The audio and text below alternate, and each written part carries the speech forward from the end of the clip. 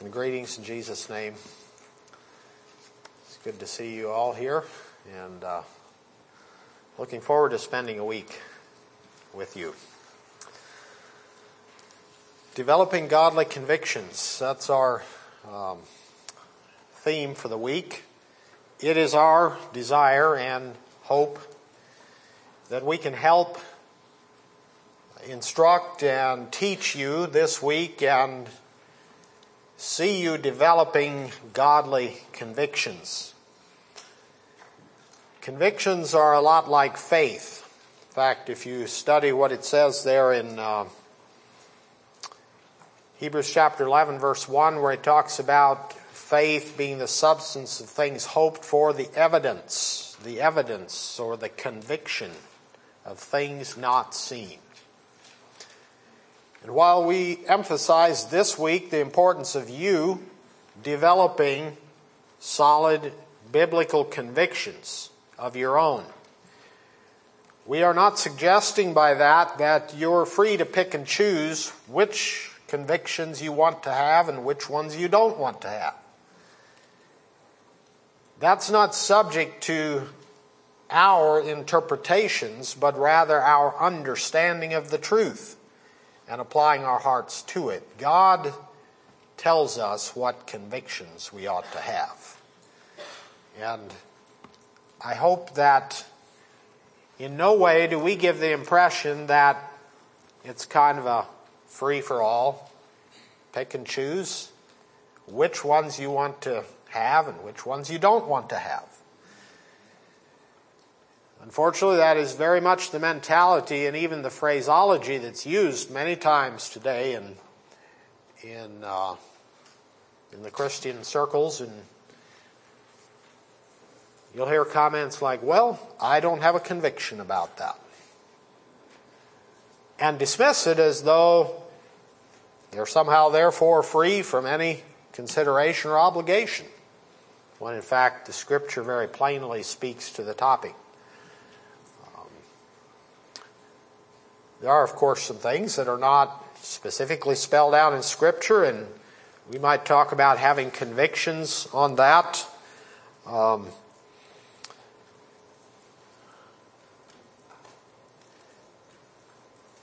I'd just like to say that what we want to emphasize this week is for you to be fully grounded in the Word of God, and that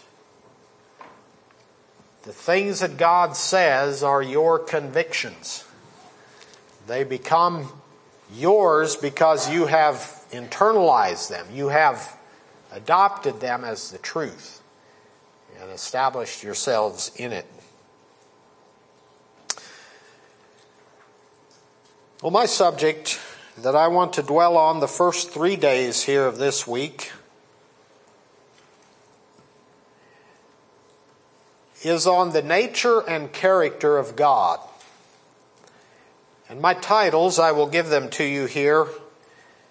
Today's title is Hallowed Be Thy Name. That's today's title. Tomorrow's Our Father, which art in heaven.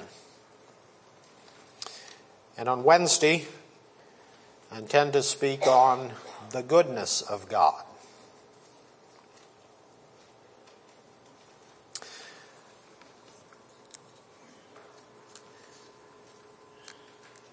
Now this is, of course, a very limited and narrow focus on some aspect of God's character and nature. It's not scarcely even do justice to the whole topic, but these are the areas I wanted to focus on especially. And I know that in the afternoon sometimes it's difficult to pay attention because the day is wearing on and you've been standing and exercising your lungs and your stamina a bit, and now it's time to relax. And further, what I intend to speak on is a very doctrinal or even theological study. And for that reason, some may fade out in their minds. But I hope that's not you, because this is a very important topic. And the reason it's important, though it may seem theological, it's not just an intellectual exercise or some means to accumulate some more knowledge, but what you think about God affects how you will live and the choices you will make.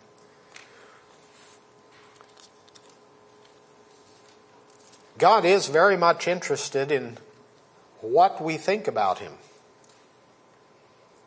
and how we think about Him.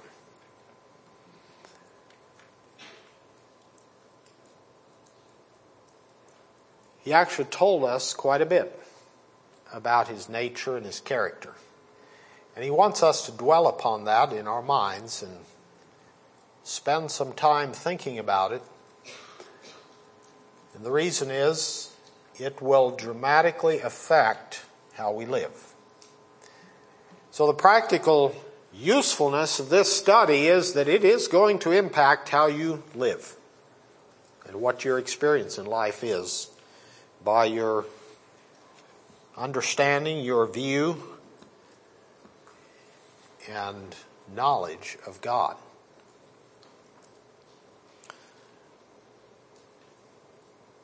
Now, when I say what you believe affects how you live, I'm talking about the things that you really believe,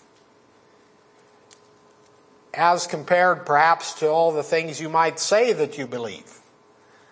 And I hope there's not a big gap between the two. There shouldn't be. What we say we believe, we should truly believe. But unfortunately, there's a human reality that many times there's a tendency for us to slip away from what we really believe and what we say we believe. And God said it this way. He said, "This people draweth nigh with their lips, but their heart is far from me."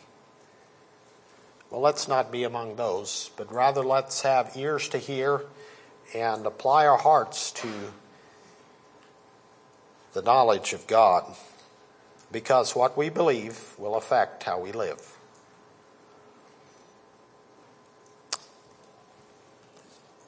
In Hebrews 11:6, "But without faith it is impossible to please Him, for he that cometh to God must believe that He is, and that He is a rewarder of them that diligently seek Him."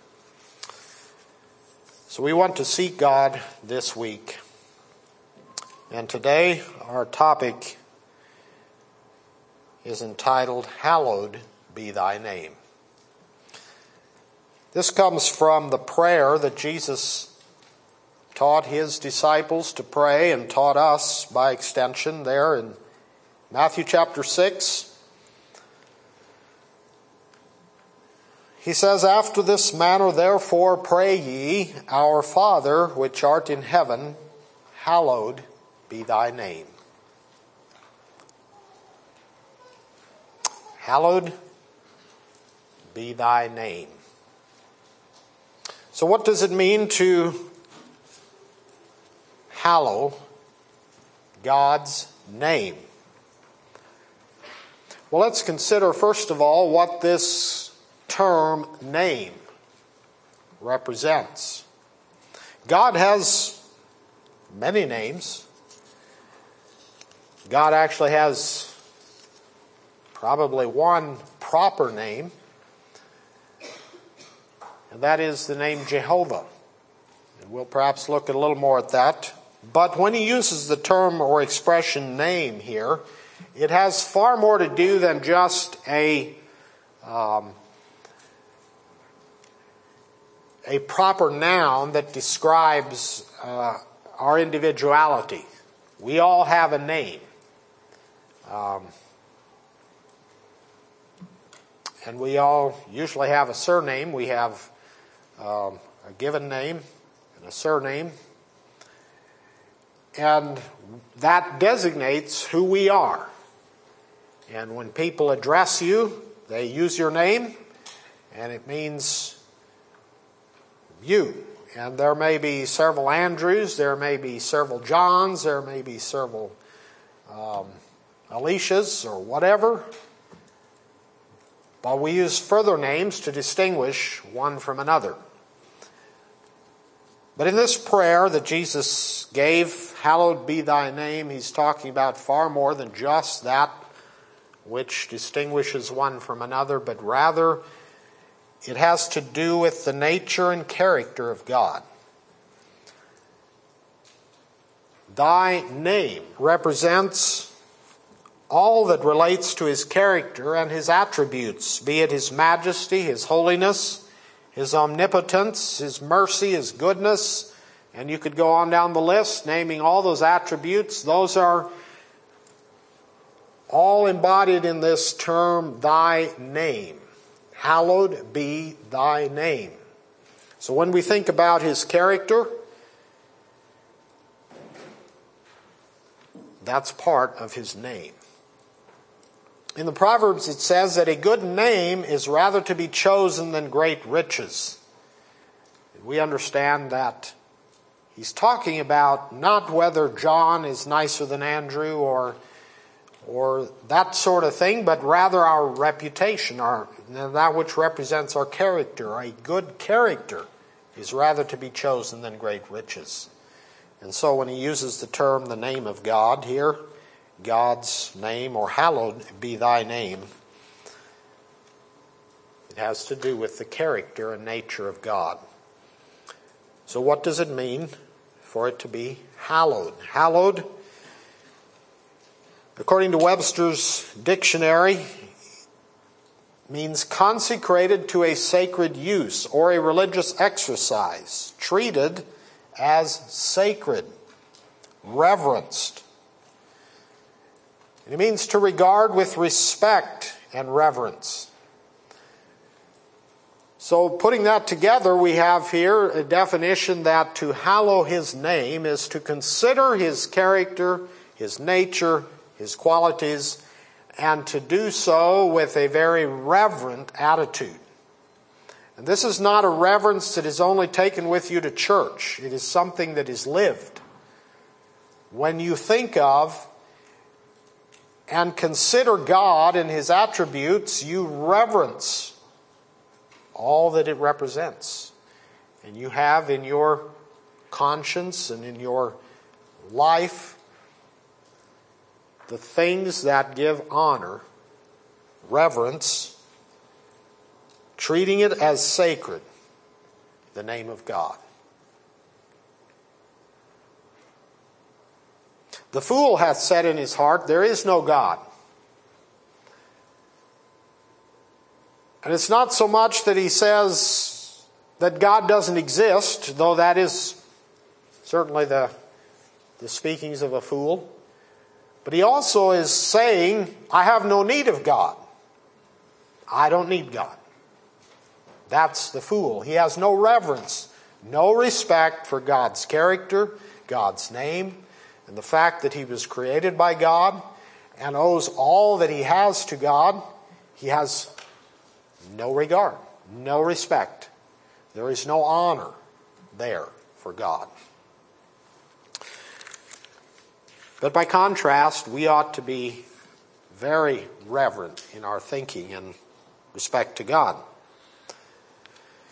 God takes very seriously the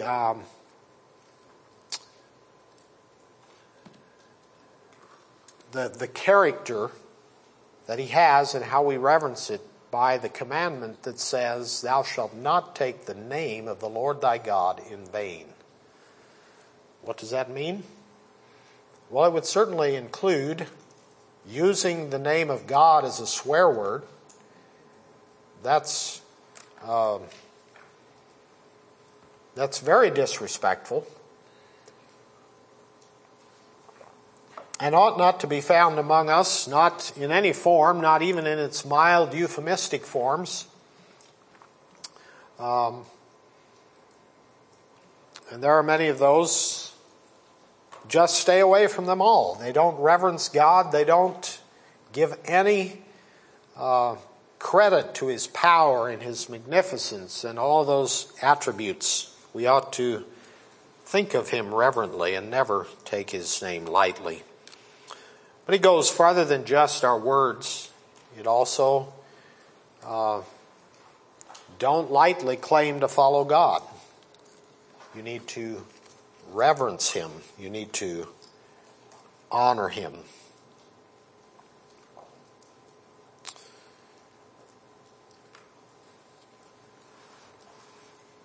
A number of verses that we could turn to, and this is only a few.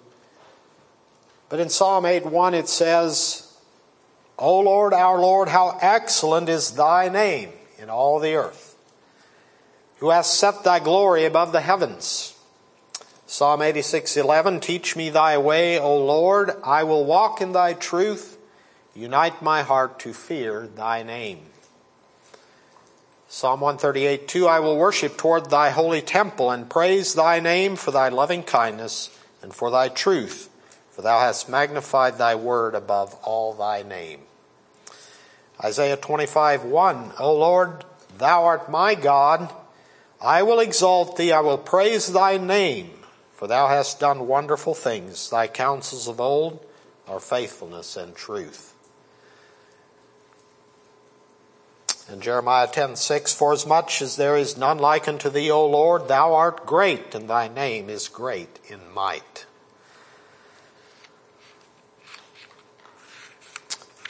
So there are many ways that we can give honor to God.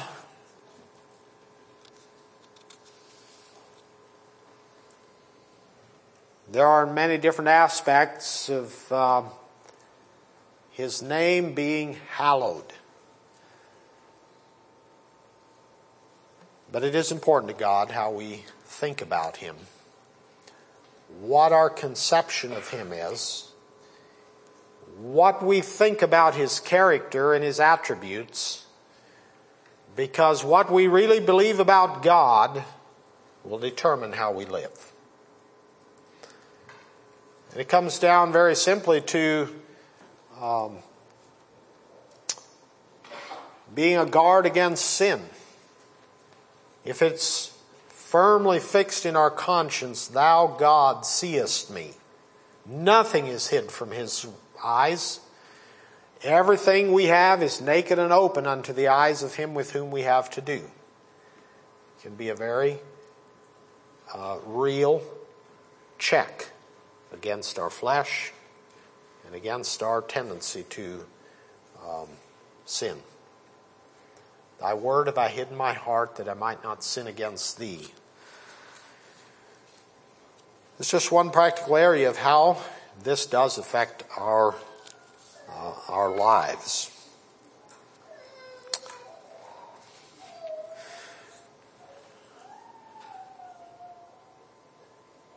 It affected how the three Hebrew men who were faced with the threat of a fiery furnace. And though they couldn't see God, they had a firm confidence that God was there, and that in no way, shape, or form should they dishonor the name of God. They should never bow down the knee unto some foreign god, but rather they hallowed the name of God and refused to bow. And when they were threatened with the fiery furnace, they said that if God chooses to deliver us, so be it, but if not, just be it known unto you that we will not bow down to your image.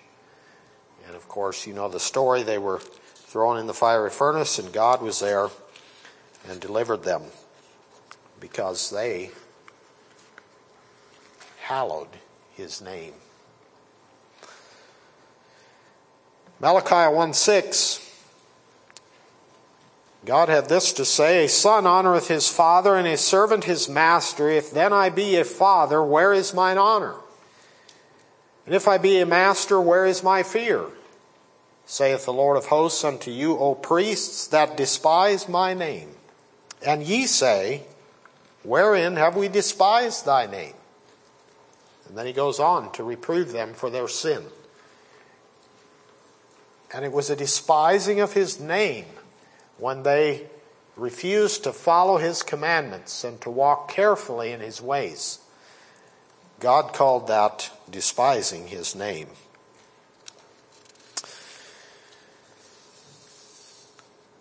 God revealed himself to us in his word and in Jesus Christ. John 17:6. In his prayer, Jesus said this, I have manifested thy name unto the men which thou gavest me out of the world. Thine they were, and thou gavest them me, and they have kept thy word. Hebrews 2:11 and 12. Again, speaking of Jesus, says, For both he that sanctifieth and they who are sanctified are all of one, for which cause he is not ashamed to call them brethren, saying, I will declare thy name unto my brethren. In the midst of the church will I sing praise unto thee. Jesus came to declare his name, or his Father's name, unto his brethren. And think of it, it was more than just telling them what his name was. It was to explain. It was to demonstrate. It was to actually show forth the nature and character of God. If you have seen me, you have seen the Father. That was his words to his disciples. And what he lived was a representation of what God wanted. And so he demonstrated the character. He revealed. And so he was able to pray there toward the end of his ministry, I have manifested thy name unto the men which thou gavest me out of the world.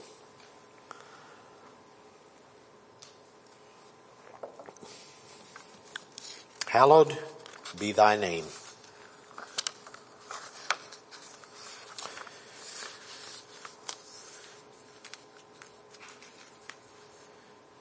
1 Peter 3:25, it says, But sanctify the Lord God in your hearts, and be ready always to give an answer to every man that asketh you a reason of the hope that is in you with meekness and fear. That word sanctify is sanctify the Lord God in your hearts. Is in the original the same word that is in our text or in our title, hallowed. Sanctified, hallowed. Same word, same meaning. To set apart to sacred use.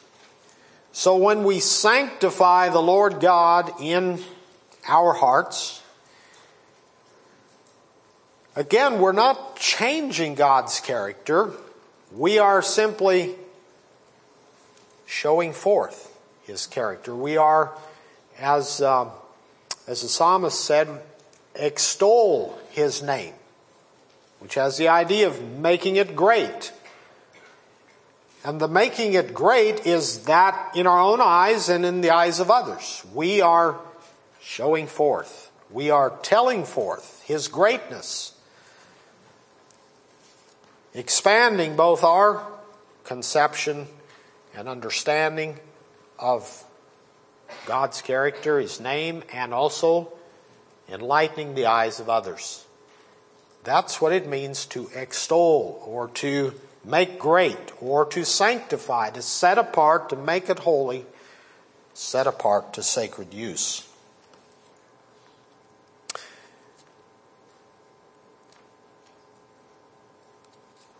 Now, I'd like to give several examples here from history of people who sanctified the Lord God in their hearts. And in these examples, we can take lessons that we also might do the same.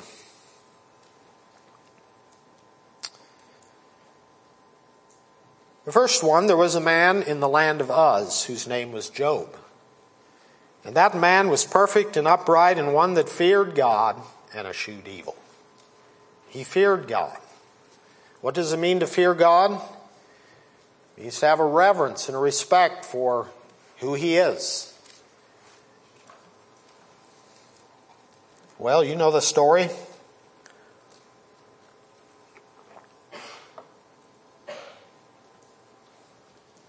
Satan came before the Lord, and here's what the Lord said unto Satan.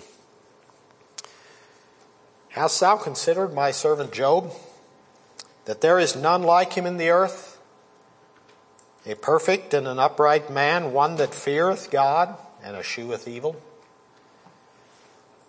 And of course, Satan had noticed. He knew about Job. He knew that Job feared God. And he said, doth Job fear God for naught? There's a reason. And it's because you've been so good to him. You've protected him. You've given him all these good things. And he went on to make some pretty serious accusations against Job. And there was this dialogue between God and Satan. And God allowed Satan to touch Job.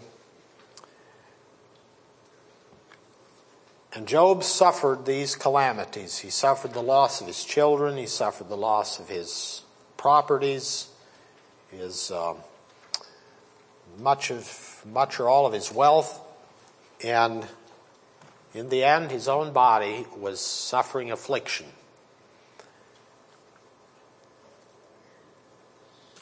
And his wife said, why don't you just curse God and die? Curse God. Job said, no, I can't do that. Curse God? No, and here's what Job said. He said, naked came I out of my mother's womb, and naked shall I return thither. The Lord gave, and the Lord hath taken away. Blessed be the name of the Lord. Blessed? Yes, hallowed. Hallowed be thy name. Job was not willing to have the character of God given any bad reputation. He wanted God's name and his character to be intact. And so he made no accusation against God, nor charged God foolishly for anything that had come upon him, but rather he feared God and said, blessed be the name of the Lord. That's what it means to hallow God's name.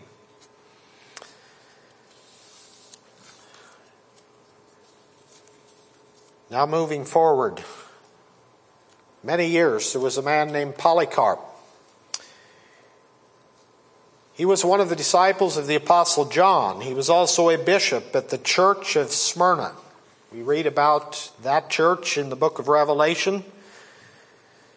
But Polycarp lived many years, and I'd like to read just a short excerpt of his life from the Martyr's Mirror.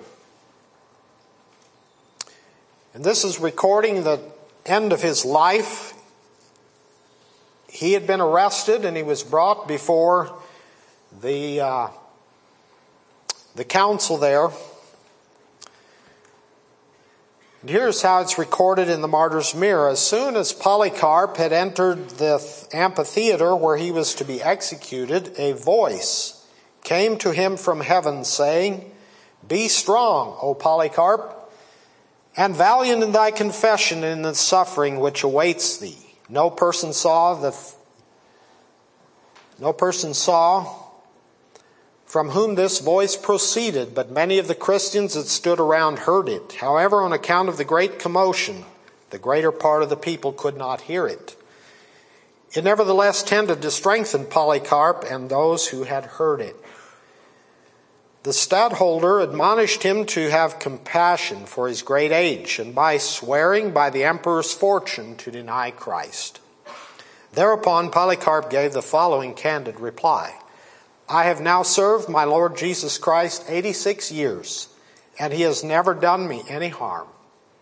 How can I deny my King, who hath hitherto preserved me from all evil, and so faithfully redeemed me? Thereupon the stadtholder threatened to have him torn by wild beasts. if he should not desist from this purpose, saying, I have the beasts ready, before whom I shall cast thee, unless thou become converted betimes. Polycarp answered, unterrified, Let them come, for my purpose is unchangeable. We cannot be converted or perverted from good to evil by affliction. But it would be better if they, the evildoers who persist in their wickedness, would become converted to that which is good.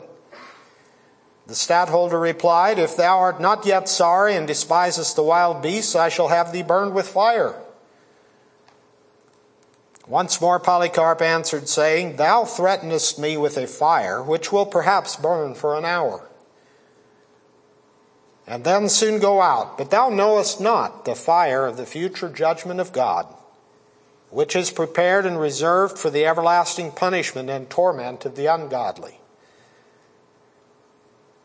But why delayest thou? Bring on the beasts or the fire, or whatever thou mayest choose. Thou shalt not by either of them move me to deny Christ, my Lord and Savior. So he remained steadfast unto death, and soon thereafter they burned him with fire. However, the fire had little effect on him, and eventually he was put to death by the sword. So that was Polycarp. Hallowed be thy name.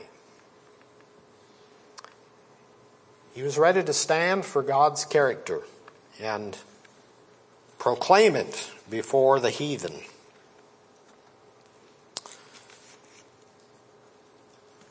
Another man, many years later, recorded also in Martyr's Mirror, Michael Sadler. Michael Sadler was arrested and brought before the council, and there was charged with various crimes. They had, I believe, 9 charges against him.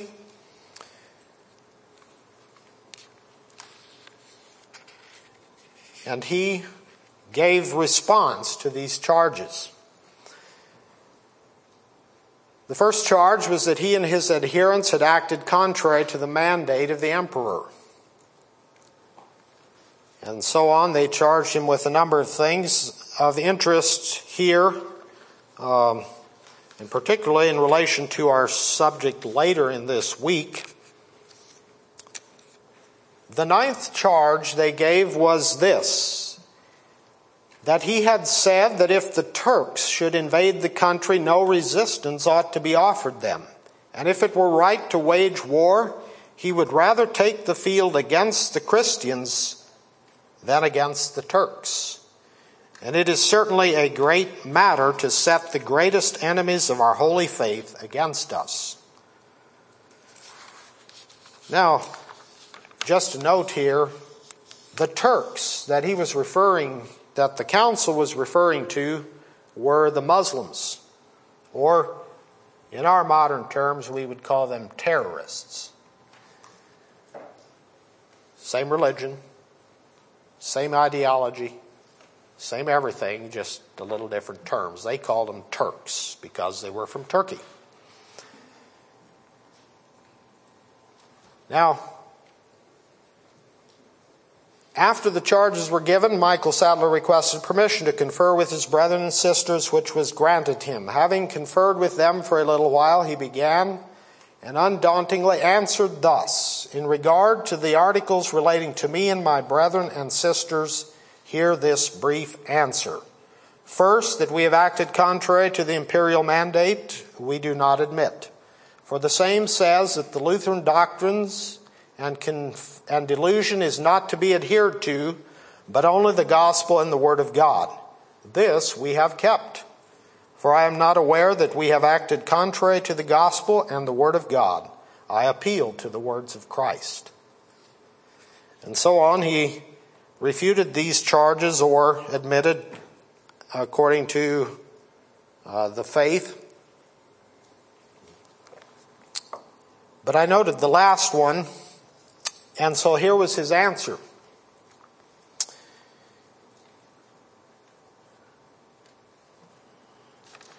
think here in this record, he calls it in his response the 8th charge. But he said, if the Turks should come, we ought not to resist them, for it is written, thou shalt not kill. We must not defend ourselves against the Turks and others of our persecutors, but are to beseech God with earnest prayer to repel and resist them. But that I said that if warring were right, I would rather take the field against the so-called Christians who persecute, apprehend, and kill pious Christians than against the Turks, was for this reason. The Turk is a true Turk, having nothing of the Christian faith, and is a Turk after the flesh. But you, who would be Christians, and who make your boast of Christ, persecute the pious witnesses of Christ, and are Turks after the Spirit. Exodus 20, verse 13, Matthew 7:7, and Titus 1:16. In conclusion, ye ministers of God, I admonish you to consider the end for which God has appointed you, to punish the evil and to defend and protect the pious. Whereas, then, we have not acted contrary to God in the gospel, you will find that neither I nor my brethren and sisters have offended in word or deed against any authority. Therefore, ye ministers of God, if ye have not heard or read the word of God, send for the most learned and for the sacred books of the Bible, of whatever language they may be, and let them confer with us in the word of God.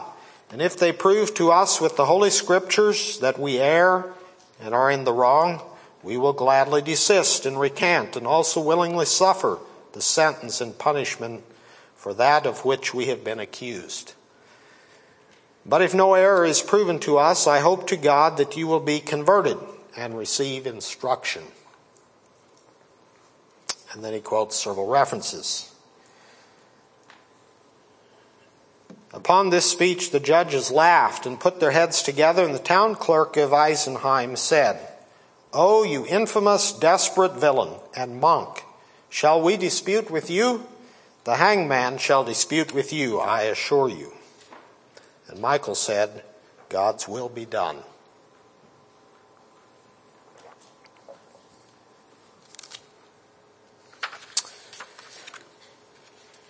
Hallowed be thy name. Well, fast forward quite a few years. About 100 years ago, there was a man named Ananias. He lived in the town of Kelowna.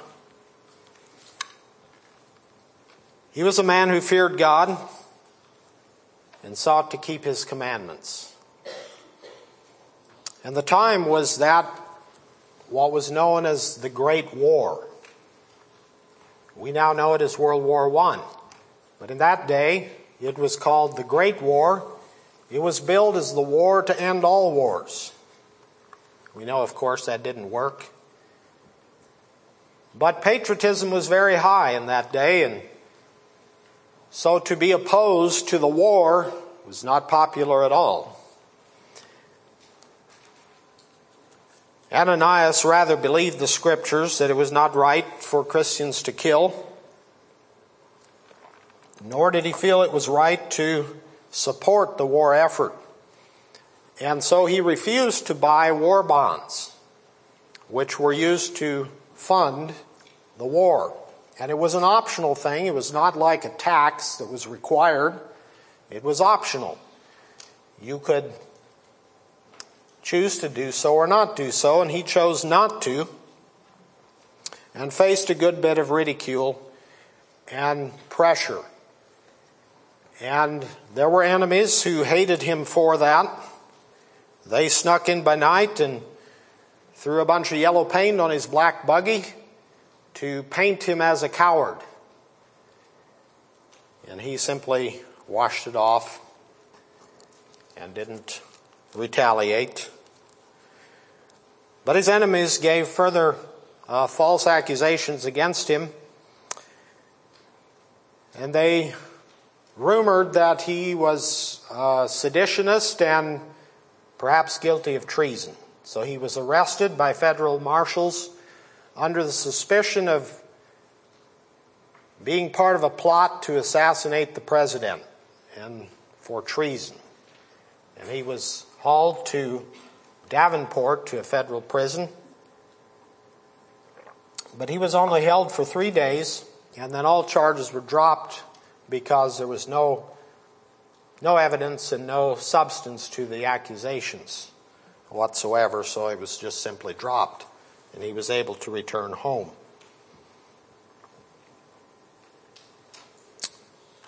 He wasn't willing to compromise. And that's what it means to hallow the name of God.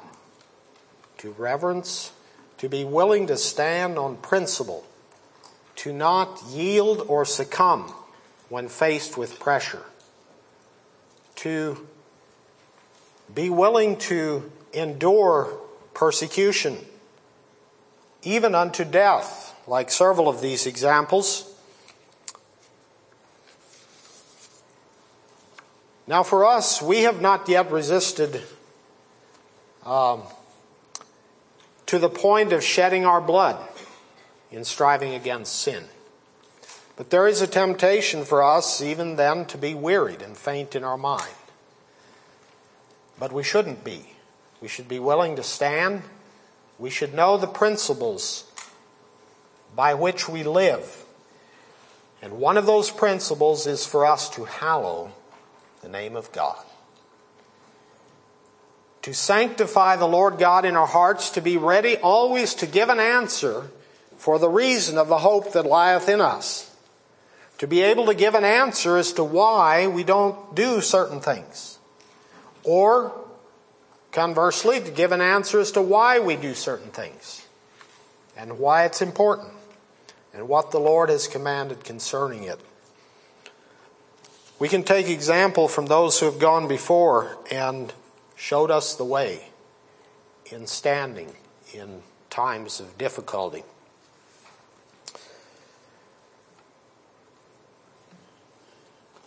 But I'd like to make it just a little more practical for us this week. What does it mean to hallow God's name? Let's turn to Psalm 96. Psalm 96.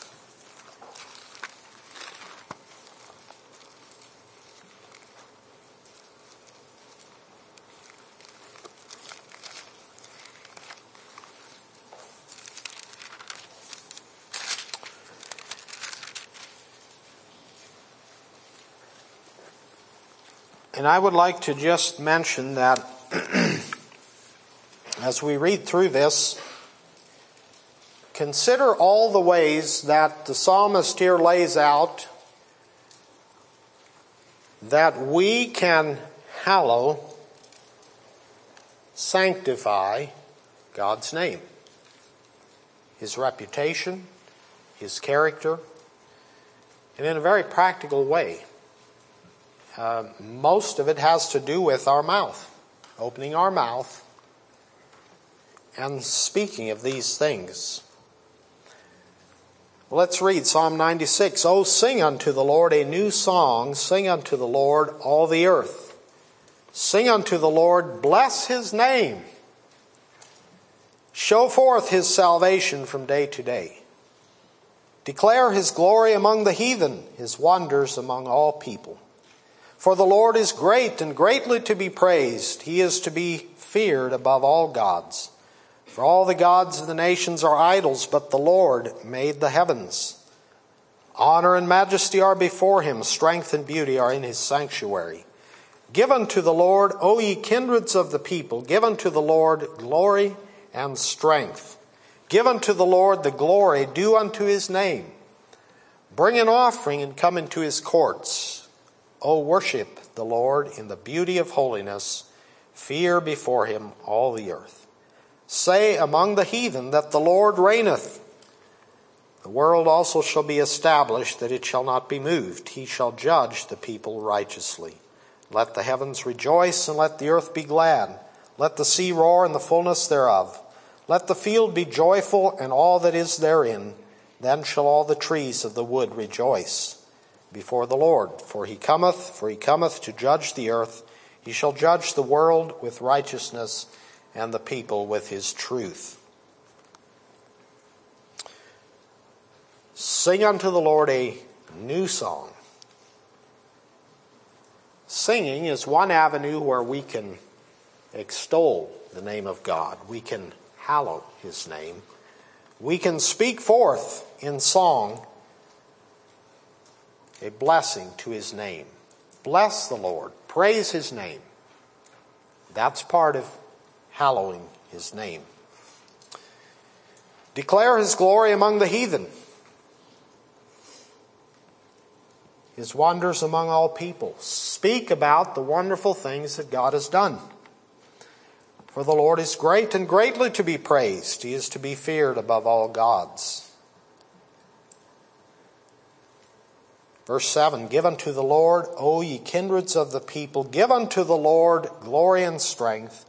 Give unto the Lord the glory due unto his name. Has God done good things for you? Has God provided you salvation? Then speak of it. That's part of our way of hallowing his name. Hallowed be thy name. Speak about it. Say among the heathen. When you have opportunity among the unsaved, speak about the wonderful things of God.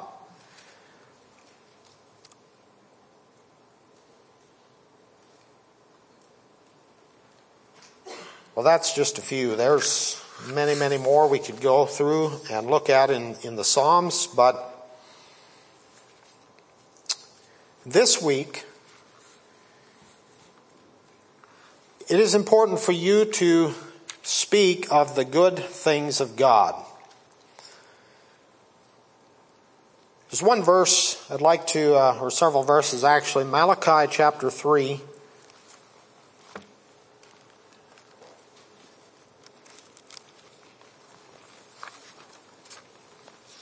And verse 16 and 17.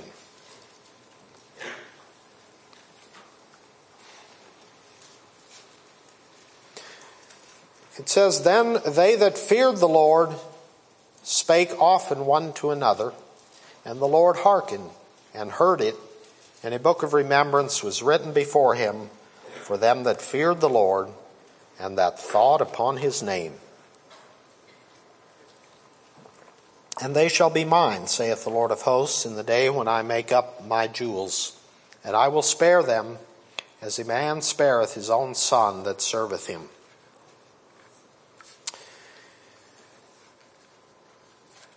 So this week, as you came here,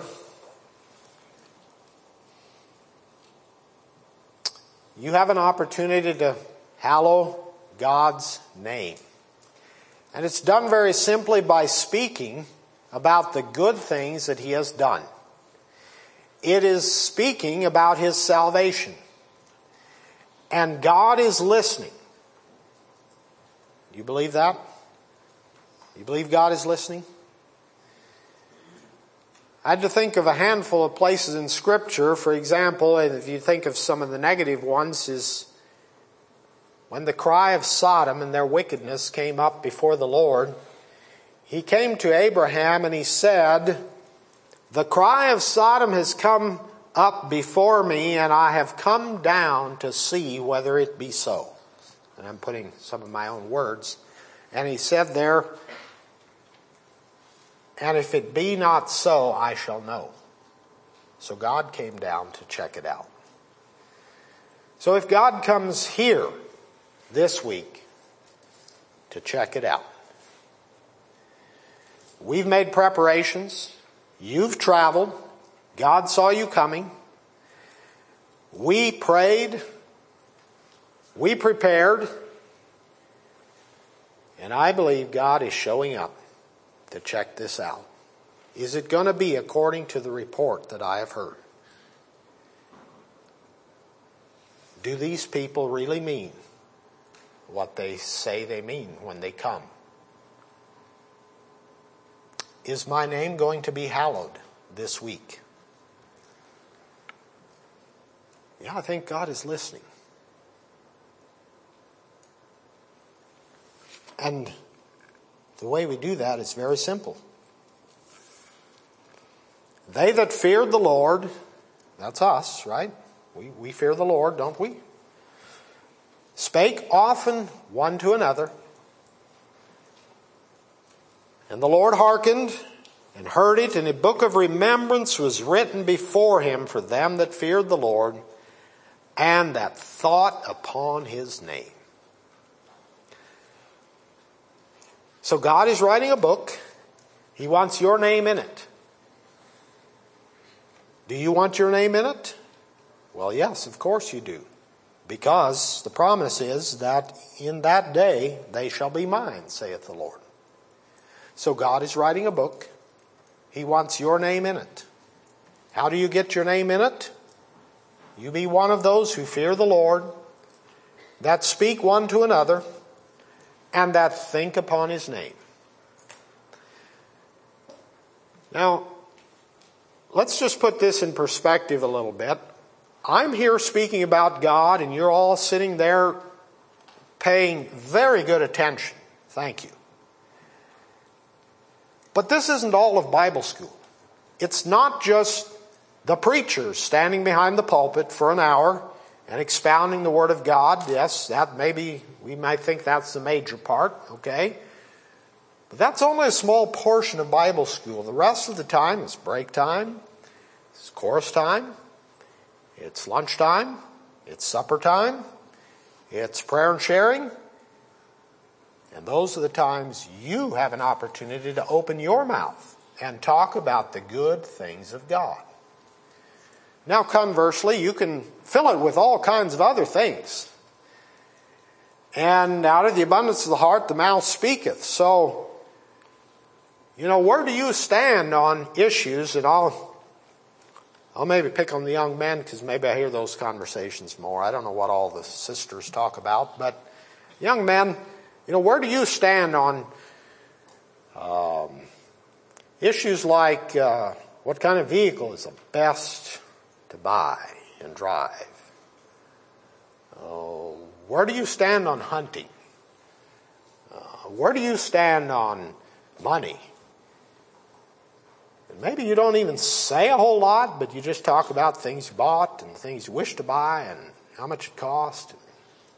All kinds of other things, and people soon discern where you stand on money. Well, could we put that aside for a week and talk about the good things of God? What God has done in your life? The victories you have won? The battles you face? Difficulties you have? Exhorting one another? Giving a word of encouragement to a sister that's struggling? Going through a hard time in life? Whatever it is, this is your week for you to open your mouth and hallow God's name. And say, the Lord is great. The Lord has done marvelous things for me. And the Lord has brought some of you through some very difficult times.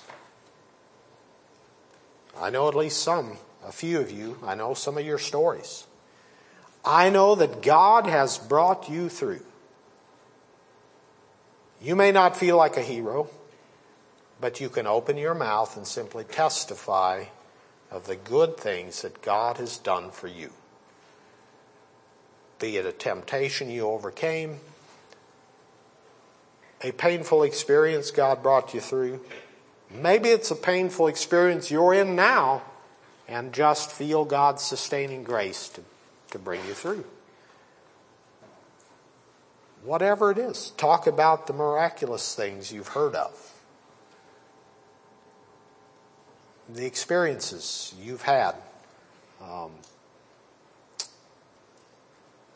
Opening your mouth to testify of the good work that God has done in you. And I'm not talking about boasting. I'm not talking about being puffed up. I'm just saying let's acknowledge. And let's turn to that. There is a verse in Philemon, that little book of Philemon, just before Hebrews.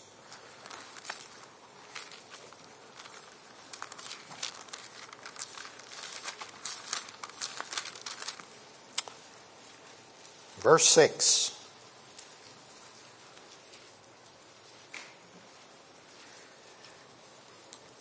That the communication of thy faith may become effectual by the acknowledging of every good thing which is in you in Christ Jesus. Now let me read that again. That the communication of thy faith may become effectual by the acknowledging of every good thing which is in you in Christ Jesus. I think it simply means the communication of thy faith, or your testimony, the effectiveness of your testimony, be it whether you're talking to the unsaved or encouraging your brethren. The communication of thy faith may become effectual by the acknowledging, that is, giving honor and reverence to God for all His marvelous ways, His righteousness, His faithfulness, the acknowledging of every good thing which is in you in Christ Jesus. It's not boasting in yourself, but it's boasting in Him. Boasting in what God has done for you. Have we taken it from the big theological study down to some very practical things? That God is listening this week for you to hallow His name. Is God important to you? If He is, you'll open your mouth and talk about the things that matter to you. And if God matters, if you want your name in His book, and you do, then let's be effectual in our interaction this week, showing forth the marvelous works of God. And I know just a few of your life histories that you would have some marvelous things to speak about. Oh, I'm sure there's lots of negative things you could talk about, but there's also very positive things that God has done for you, through you, and perhaps will yet do if you give Him the space. May God bless you. I'll turn it over to the moderator.